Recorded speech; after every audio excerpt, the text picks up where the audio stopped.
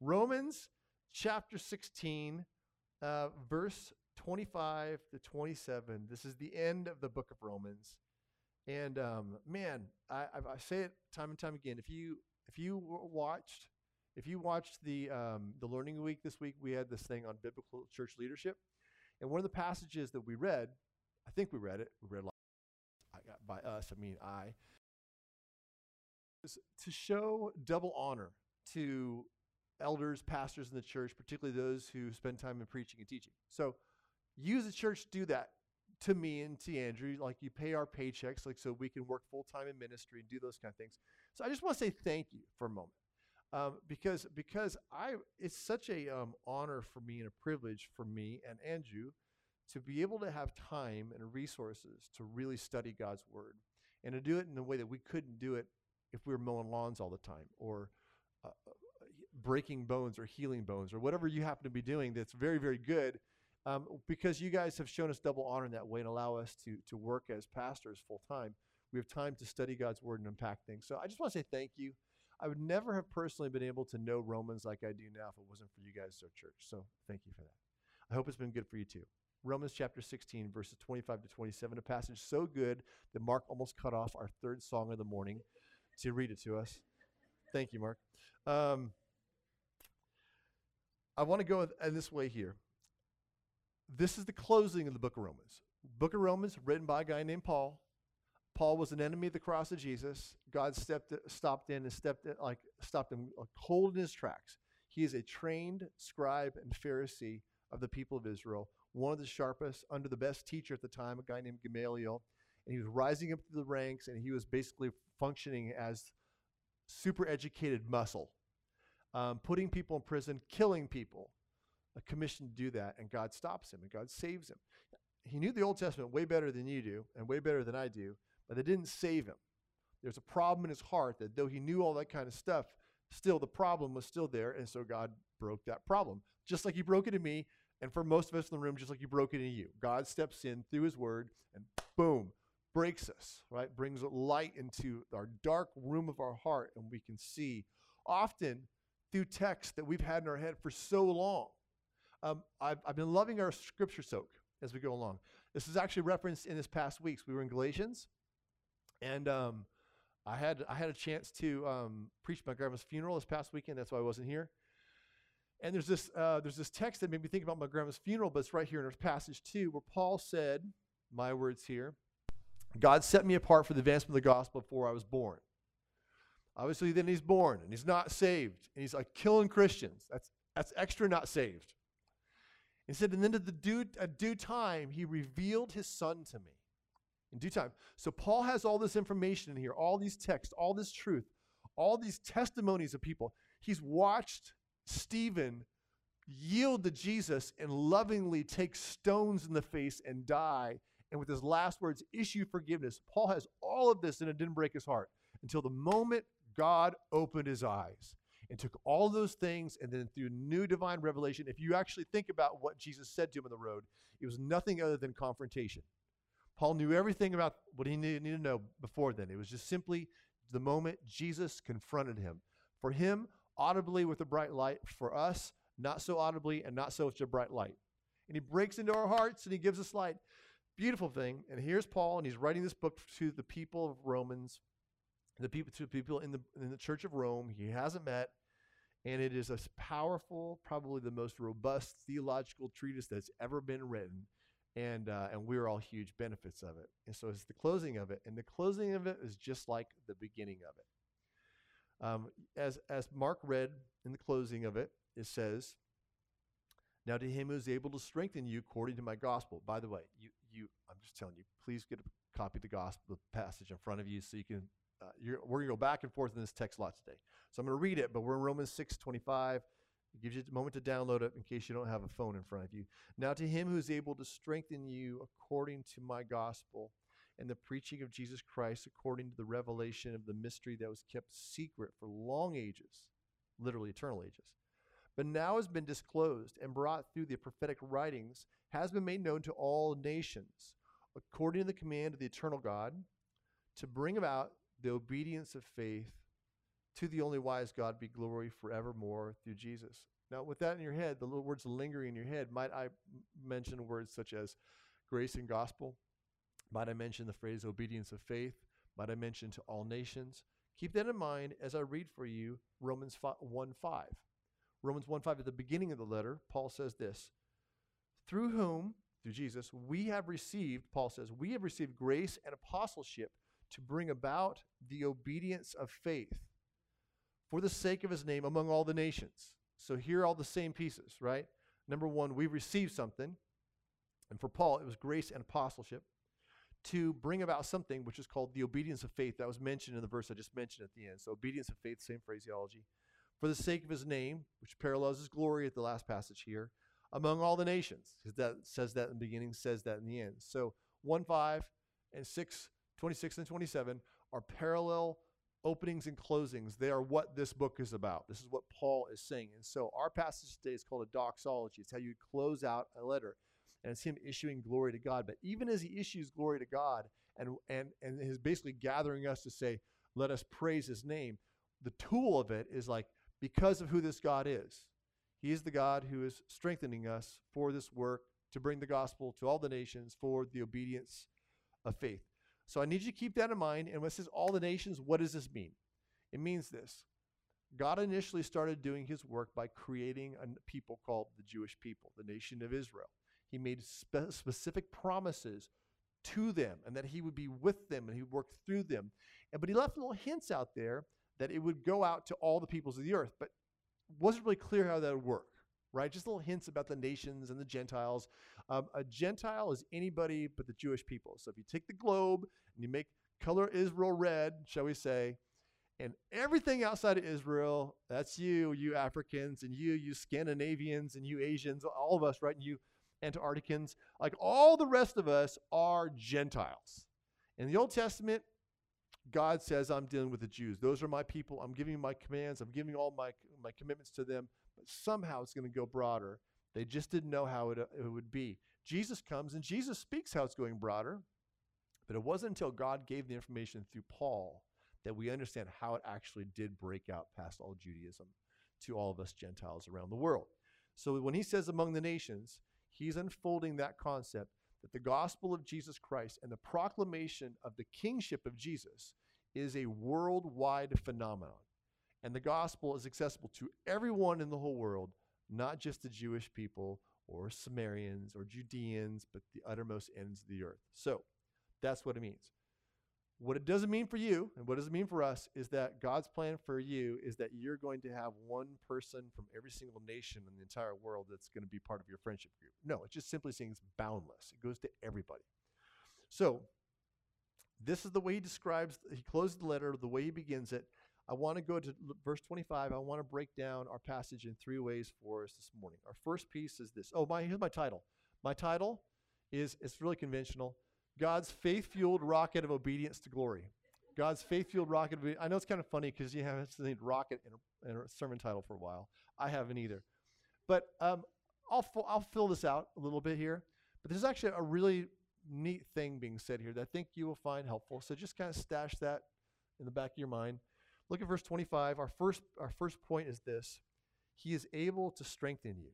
He's able to strengthen you. So may I at this moment just pray and ask the Lord for my help. Father, we are forever and ever and ever going to be more and more and more happy to be absolutely dependent on you and knowingly dependent on you, wanting your teaching and your training and your unfolding of your graces and goodness on us now as we walk this planet and in the future to come. So we need you. And so this morning you've given us your word. You've given us breath in our lungs. You've brought us here together as your people. I pray, Father, that you would help us by your Spirit and open our eyes to the wonders of you.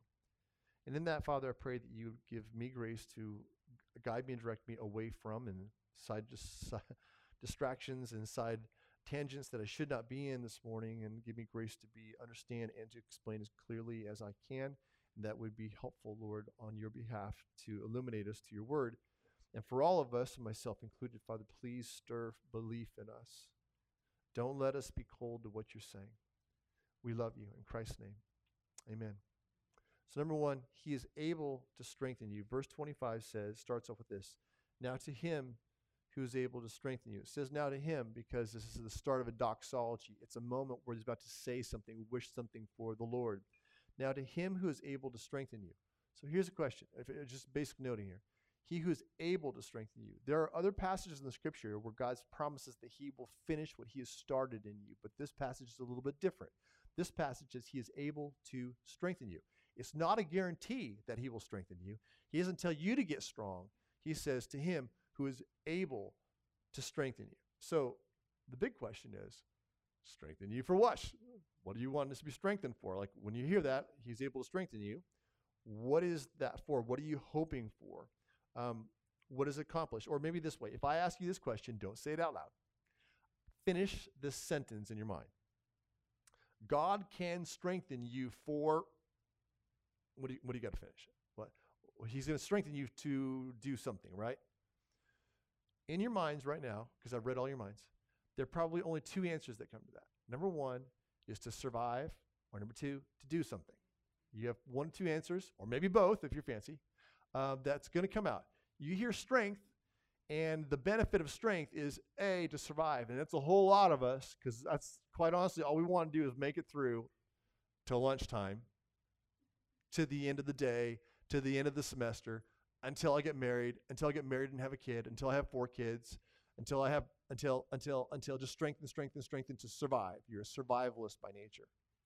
And then some of us, a little more doers. We know I need strengthening to do something. So there's an answer that you put in that, either survival or to do.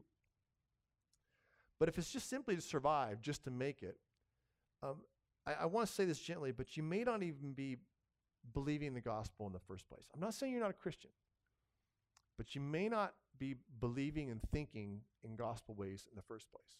Because, yes, he will equip you to survive, but he will equip you so much more than that. He didn't save you to just accumulate heartbeats and breaths on this planet. He's left you here for a purpose, okay? And there's 2 purposes in this passage I want to break out. One is a commission and one is fruit. One is commission and one is fruit. The commission. All right, I'm going to get a little fancy here. You ready to roll with me? Okay, we're going to get a little bit kind of grammatical. There is a sentence structure of verses 25 to 27, remembering what we read in Romans 1:5, which is, through him we have received grace and apostleship to bring about the obedience of faith. Paul says, so Paul's writing on behalf of Timothy, we have received God's grace and this position of apostleship. That's Paul, that's not me. So Paul says, we've received grace, Paul's received apostleship, and it's to do something. It's worded super funny in Bible terms. If you're really reading a lot of scripture, you're scripture soaking, these terms should strike you as kind of funny because they're unusual. He says, God gave us the grace and apostleship to bring about, to make happen, the obedience of faith. Now, we Bible readers were like, I can't do that. And you're right, because you're a Bible reader. You can't bring about the obedience of faith in people. You can't do it. But Paul says God has commissioned him and given him grace and given him a role, apostleship, to seek this ambition of something he cannot do and that God has to provide for him to do. Shall we say through strengthening? So Paul has this position.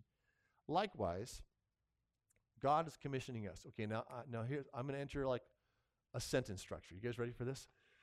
If I give you this sentence here, your mom, who birthed you, and quite happily I might say, into this world is wonderful. Now if I say this without you looking at it, I say your mom, who birthed you, quite happily I might say, into this world is wonderful.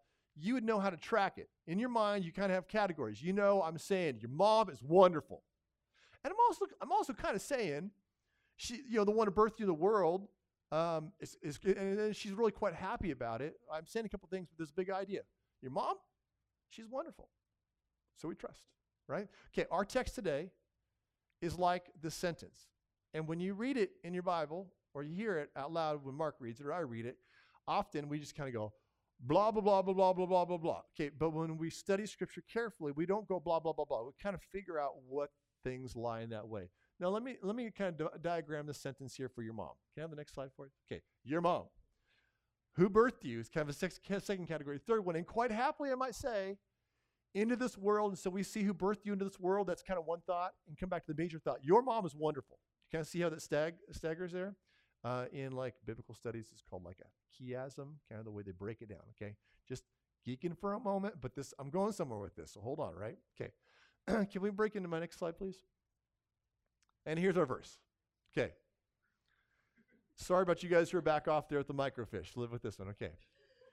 So here's what's really said in the sentence. If you're like stepping back and going, where does the sentence go? The sentence goes, now to him, to the only wise God be glory forevermore through Jesus Christ. That's the big thought. Everything else is sub-thoughts. Now to him, the second thought is, who is able to strengthen you to bring about the obedience of faith. That's the second sub-thought. Everything in the middle is a description of that.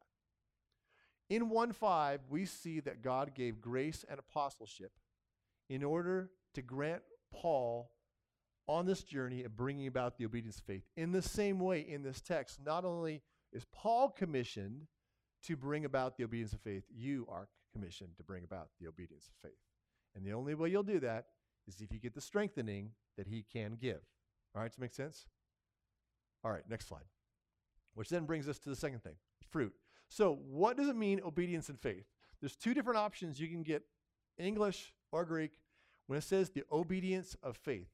The obedience of faith can be one of two things. It could mean obedience, which is faith in Christ. So Paul would be like a herald, shall we say, and he's coming to the world and he's calling, hear ye, the king is coming, and you need to align with him. And that's biblically true. That's why when Jesus came, he said, repent, for the kingdom of heaven is at hand, believe in the gospel. He's not suggesting that. He's telling you to do that. Jesus isn't saying, hey, I got this nice bus and I'll rescue you out of all your problems and your woes and give you a wonderful life. Kind of if you want to. It is clearly an offer and it is a fantastic life. But don't confuse it. Jesus is not simply inviting. He's calling you, commanding you, commissioning you as one of humanity to come to Jesus, the true king. It's an authoritative thing. So if this was obedience, which is faith in Christ, it could be Paul saying, hey, we're being sent in and we are heralding that all the world, all the people of all the nations to obedience, which is faith in Christ. That's possible. It's possible in English, possible in Greek. The second option is obedience that flows from faith, in other words, a fruit of faith. So if you're reading an NIV this morning, it states that very kind of specifically. I think the NIV is right in this, and here's why. While both of those things are true, while Jesus does come and actually commissions us to say, hear ye, there is a real king. His name is Jesus, and all will bow their knees to him, including you and your grandma and everyone on this whole planet and every ruler. You need to come to the king who summons. That is true, and he does send us there. But we want to be careful that we are always interpreting Scripture clearly and carefully, and that we are picking up the right principles from the right spot. In this book here, there's not language like that so much in the rest of the book of Galatians, Romans. But I'll tell you what there is. Sorry, the Scripture soak's been killing me. I've been loving it. I've been having such great conversations, but whew, got the hydrate after that. In Romans, there's all kinds of ink spilt about true and authentic obedience that flows out of faith in the work of Jesus. It's all over the place. It's one of the huge themes, how salvation is accessible to everybody, but he goes, now let's talk about how this gets done. Since the beginning of time, you only get right with God through faith in Jesus. Faith in the Messiah somehow in the Old Testament, faith in Jesus, the one who came and lived and died and rose again in the New Testament. That's the only way you get okay with him. And don't ever think you'll do a single thing to rectify that problem aside from that. So we are saved by faith. And if we have true faith, then we will abound in the fruit of obedience. And if you're not gushing out obedience fruit, something's really wrong. Either your faith is really weak, you're walking in disobedience, or maybe you don't have saving faith. And Paul addresses that throughout the time. There's questions like, well then, should I continue to sin that grace may abound? He goes, may it never be. So time and time and time again, there's all this language in the book of Romans about salvation by faith, and that living faith has living fruit. Another book. Did we do Scripture Soak in James already? We already did. You guys remember it there, right? Living faith has living works. Time and time again in the New Testament. So there are two things in this passage here. Number one, He strengthens us for commission because he's calling you and commissioning you as the link in the chain number 761 to bring about the obedience of faith in the people in this world. You're on the same chain that Paul was. You're not an apostle like him. I'm not an apostle like him. But we are under the same commission that he's been commissioned. And that God used Paul and equipped Paul and strengthened Paul to be able to travel around and write down all kinds of stuff and do this because he was helping strengthen the next chain pieces down the line, which is you and me today as we read this. We are now part of that. We're not just simply end users of the gospel. We are conveyors of the gospel. And he has now commissioned us to set about seeking the obedience of faith, which is two things. It is the commission he gives us, but obedience of faith is the fruit of it. In this gospel slide that I had up there, the gospel itself shows us a unique thing. Can I go with gospel slide for us again? Thank you. When we understand the gospel, we understand when we walk through it, God made us, right? We're mankind. We're designed to be God-centered, but instead of being God-centered, we became fallen, and we're self-centered instead of God-centered. We're self-directed instead of God-directed. We're enemies and aliens, and we're just totally separated from them. We can't do a single thing to fix it because we're spiritually dead. But then God puts a proposition, an offer on the table. And that offer would be to be with him, to have a reconciled relationship, both now and forever. But he will be your king. And that's costly, he says authority, but even better than that, it'll be your treasure. You'll be your treasured king, where you'll love him forever and ever. Now, ever so increasingly now, and then forevermore into eternity. And if we want that, and some of us don't want that because we like the steering wheel in our hand, but if we want that, then we have to talk about how to gets done. Jesus Christ comes and lives and dies again to give us the payment, to afford us the offer that he has offered us. We then respond in the end by saying, Jesus, I don't want to live in the fall anymore. I want what you've offered to me. Please give it to me through the payment in Jesus Christ. Change the words. Jesus, I'm dead. I want to be alive. I trust in the death and resurrection of Jesus. Change the terms. Jesus, I realize that I've been a rebel against you and living in darkness, and I'm part of the problem. I'm not just suffering it. I'm a perpetuator of the problem. And I don't want to be anti-God anymore. I don't want to be an enemy of yours. I see you've advertised your love and your arms wide open. I give myself to you. Galatians this week, right? Those who are with Jesus have crucified the flesh with its passions and desires, right? I die, I take you. Die to me, I take you. And he goes, okay, how's that going to get done? You going to be a good little boy? And you're like, no, because I'm not a good little boy. Jesus is the good son. And he lived and died and rose again. So don't ever count a thing I've ever done, Jesus. Count what Jesus did for me. He goes, welcome home. Right? We can say it different ways. But the idea is this. What is God offering us? He's offering us a new life where we're with him. That's why he describes it as the obedience of faith. It's not about people like just subscribing to some new religious view or some loyalty to some system. It's when they put their faith in Jesus Christ, they come to life in him, and they come to life, and because there's this new faith, it fruits out in obedience. What is pleasing to the Lord versus what is not pleasing to the Lord. It does not please the Lord when a bunch of people gather in him, and they're wearing the Jesus jersey, but there's no hearts of transformation where they know him and they love him, and their faith is alive, and it starts fruiting into obedience. Until it's fruiting into obedience, the faith is junk. It's worthless. It's not really faith. So what does he strengthen us for?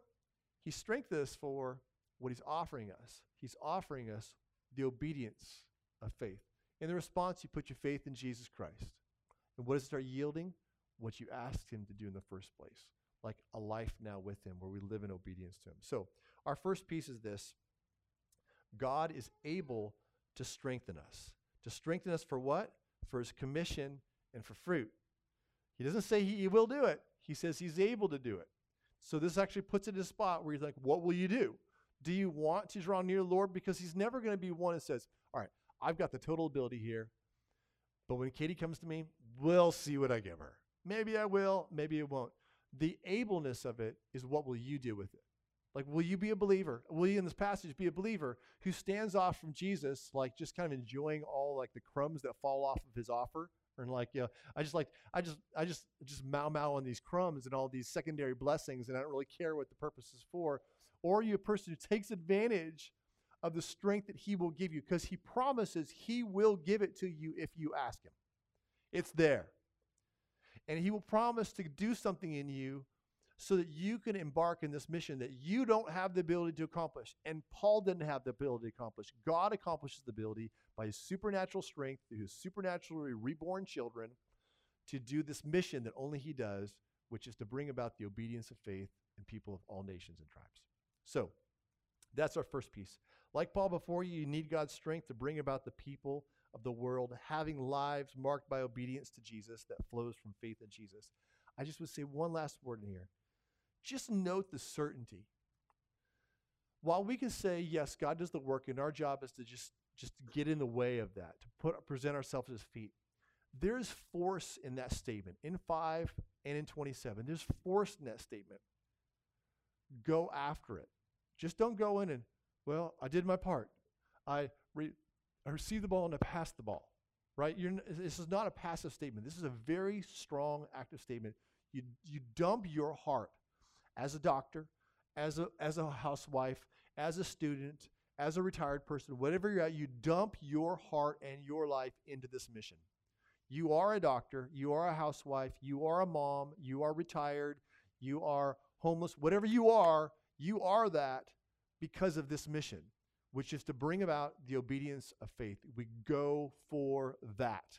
We don't simply, well, I'll just do my part and pass it on. We take that and with all of our heart, this is the purpose of our lives. Number 2, we are strengthened and commissioned by the gospel. So he's able to commission you. Number 2, we are strengthened and commissioned by the gospel. Says in verse 25, according to my gospel and the preaching of Jesus Christ, according to the revelation of the mystery that was kept secret for long, literally eternal ages, but now has been disclosed or unfolded, and through the prophetic writings has been made known to all nations, according to the command of the eternal God. We're strengthened and commissioned by the gospel. He says he's able to strengthen us. How? According to or by what? By, Paul says, my gospel and the preaching of Jesus. So just a little bit of deep in stuff here. Paul is aware of his spot in the kingdom. Paul has encountered Jesus supernaturally. Paul has since that time received supernatural revelation, new information from the throne of God that hadn't been shared with anybody, and it was really big news. How big a news? Well, it was so big a news that they had these giant councils in Jerusalem to bring Paul down to Antioch because he's saying new things about how the Gentiles work and how God's old promises interlace into new ones. And though it had been hinted in the Old Testament, it wasn't unfolded until now God, the God who had, in this passage, hidden it for eternity past, the eternal God by his command, in this text right here, says now, by the way, those aren't my words. I'm hoping you can remember them. He said, the mystery that was kept for secret for eternal ages has been made known to all the nations according to the command of the eternal God. So God had this plan, and like God does, he's only revealing slices of it at a time, and people are racking their brains. So these days when we read the New Testament, we rack our brains on all kinds of things about God's sovereignty and end times and that kind of stuff. Back in the Old Testament, people are racking their brains over what he do with the Gentiles and who the heck is the Messiah. We know that from 1 and 2 Peter, where it says the godly ones of time were like, my term, racking their brains, trying to figure out who is the Messiah and when would he come? Because God had said certain things, and he doesn't say anymore. He's very specific about what he says about these things. And then we take him and we try to chase him and kind of run them down. In the New Testament, he unfolds this to Paul. It's such kind of mind-bending stuff, and it changes life so much because, bacon was now on the menu, and he didn't have to have celebrations and travel to Israel all the time. Mind-bending for the lifestyle. So there's a big hubbub that brought everyone down to Jerusalem, where the church and the elders of the church, the pastors of the church, and the apostles had this big hubbub down there. It's called the Jerusalem Council. Paul spilled the beans, told them what he had got from the Lord, had been teaching for a little while, and they're all like, it was a big thing. And in the end, the apostles, along with Paul, and the elders said, this is actually from God. We agree that God actually gave this to Paul. And so when Paul says my gospel and the preaching of Jesus Christ, he's talking about the whole things of the New Testament, all the teachings of the New Testament. But particularly with Paul's gospel, it's all the specificity of where faith comes from and how faith works together into works, those kind of things, and how it goes to all of us Scandinavians and all of us Africans and all of us South Americans and all the nations around the world that aren't Jewish people. That information commissions and strengthens you for the commission he's given you. So he's able to strengthen you. How? According to my gospel and the preaching of Jesus Christ, the unfolding of all these details, the details of this new covenant stuff and how it goes to the nations. It isn't like just a nicety. I'm telling you, brothers and sisters, you actually need that information if you want to be strengthened to the call to which God's called you. And at first hearing it, it can be confusing, but that is what we are here for as pastors. We will do a bit over backwards to help you understand the gospel and how it works and how the New Testament and Old Testament works. Coffee.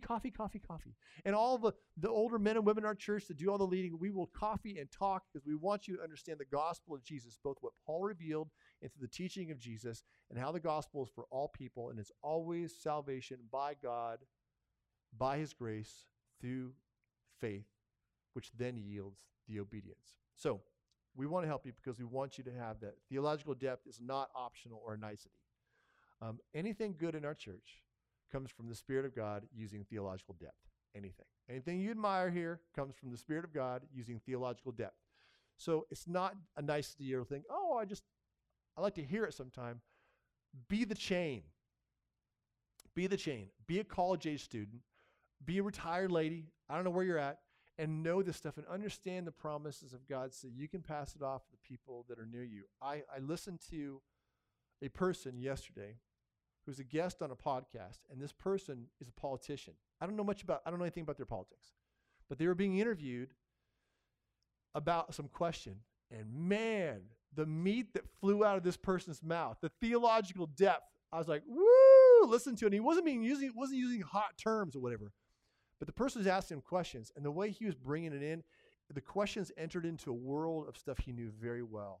He's like, that's a good question here. But he starts talking about the difference between how Jesus came in the Gospels and how Jesus will come again to rectify all things. I'm like, oh, that's pretty good. And then other things, there was just depth to it. He's using personal language, but he's speaking because the man was strong in the moment. The conversation, I think, was supposed to be political, but all of a sudden turned into this massive gospel conversation. And he was strengthened by the Lord, by the depths of this very same thing. Okay, so it's beautiful example of it. I loved kind of hearing just the portion. I didn't listen to the whole thing. Might be heretical, I don't know. But in that portion, it was really, really good. You are commissioned and strengthened by God through understanding and belief in the robust and focused message of the New Testament gospel. Third, our last piece is this. We are now with Christ for the glory of God. We are now with Christ for the glory of God. Remember, verse 25 starts the sentence. Verse 27 is the end of the sentence. To the only wise God be glory forevermore through Jesus Christ. So this is something the gospel does to us. We once found God a lightweight. We once found God a lie. We found God a myth. We found him to be a fraud because we were enemies. And not only were we willful enemies, but we were darkened and we were deceived by sin. We lived amongst a people and a culture that said, oh, he's not real. It's junk. It's lore. It's legend. But the gospel, one of the fundamental work it does, is it opens our eyes to see the wonders and the reality and the truth of God. That's what he's done to us. And so that's why the book would end in this way. Oh, to the only wise God be glory forevermore. Through Jesus Christ, amen. So through Jesus Christ, let's start with the end words here. God can only be known by what he reveals of himself. God isn't like a stick that you can go outside and observe, or like a rhinoceros that you get binoculars to observe. You can't observe him. He's not like Venus, that you can get a telescope and observe him outside of him and make your judgment calls of him. The only thing any human will ever know about God is what God has chosen to reveal him. God reveals himself to us. Now, he did it in the Old Testament through what he wrote. Scripture soak. Do you guys remember back when we were in Hebrews chapter 1 to 6? Do you guys remember something about this?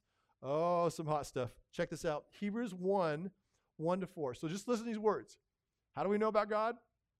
Long ago, at many times in many ways, God spoke to our fathers by the prophets. But in these last days, he's spoken to us by his Son, whom he appointed as heir over all things, through whom also he created the world. He is the radiance of the glory of God and the exact imprint of his nature. And he upholds the universe by the word of his power. After making purifications of sin, he sat down at the right hand of the Majesty on high, having become much more superior to the angels as the name he has inherited is more excellent than theirs. How do we know who God is? Now, not only do we read the Old Testament, but far better, we've seen who God is through Jesus. Do you remember Jesus' boy saying, please show us the Father? And he goes, how long have I been with you? And you have not seen the Father. When it says he is the radiance of his glory, some of the pictures here is like it's a light, it's a heat so bright you can't bear to look at it, but you can encounter the secondary effects of that light, the radiance that comes out of it, the exact imprint of his nature. If there was a massive being that was invisible, but all of a sudden he put his hand into like through a plastic sheet, and all of a sudden you can see the shape of the hand. Jesus is incarnate. He is the visible God. We will never see God. God is a spirit. No man can see him, but we can see Jesus. So when God reveals himself by sending Jesus, who's always been God, becomes a man and walks amongst us, we see for the first time with unveiled faces the character and the essence of who God is. He walked through this life. And so not only physically did we see him, well, as humans we saw him, right? But actually even in a character way we saw him. We saw him navigate the lifestyle that we navigate through. We saw him do it perfectly. And isn't it pretty mysterious and amazing? Because just when you think he's going to be soft, he's hard. And sometimes he's going to be hard, he's going to be soft. He's quite mysterious. He's not natural to us. He's God. We're man. He's different. We share his image, right? We're building his image, but he is definitively different. And we see Jesus reveal who the Father is. You know nothing about God unless he reveals it to you. And he has revealed it to you. Every person on this planet, he's revealed to you. Number one, he's given you eyeballs. There's certain things your eyes are going to pick up that he's put around you, certain piece of creation. Let's just say creation is a little bit amazing. Let's just say it's not utterly random. Let's say it's wonderful. Let's say we can look at creation and find it beautiful, reproducing, adaptable. Let's just say that is given by God to show you this. And it's in Romans 1. We already covered that. But even beyond that, he speaks to us in his word. That's what he did in the Old Testament. And even beyond that, he then sent his son. So we only know about him what he said. We have no business trying to examine him on our own, independently. And even for us as believers, we keep coming back and reminding ourselves of this. He's the wise God and we're not. The end of this obedience, of this faith, is glory. Glory to God forevermore.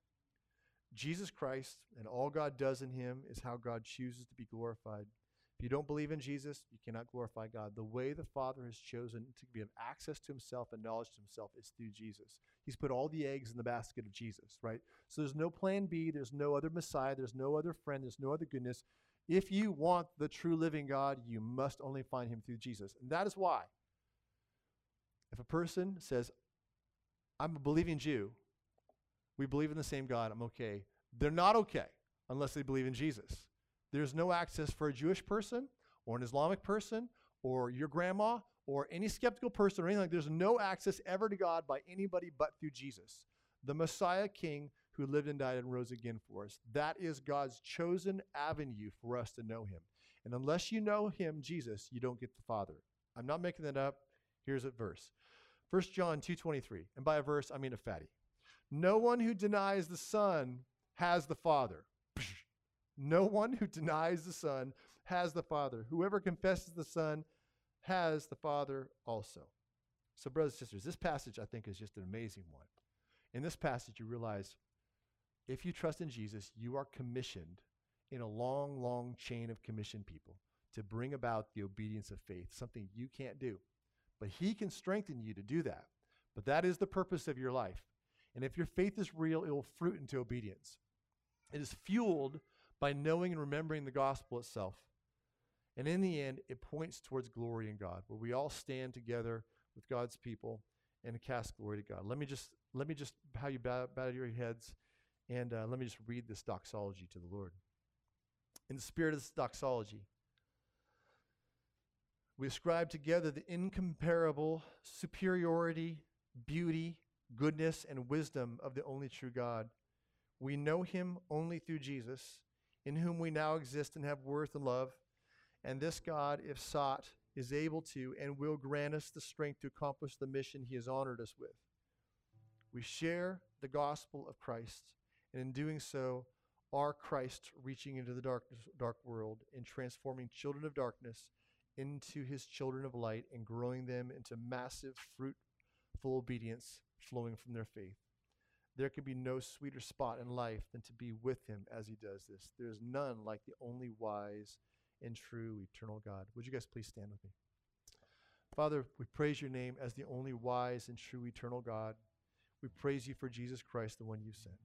Please be with us now as we praise you in song, as we celebrate you in communion. We love you in Christ's name.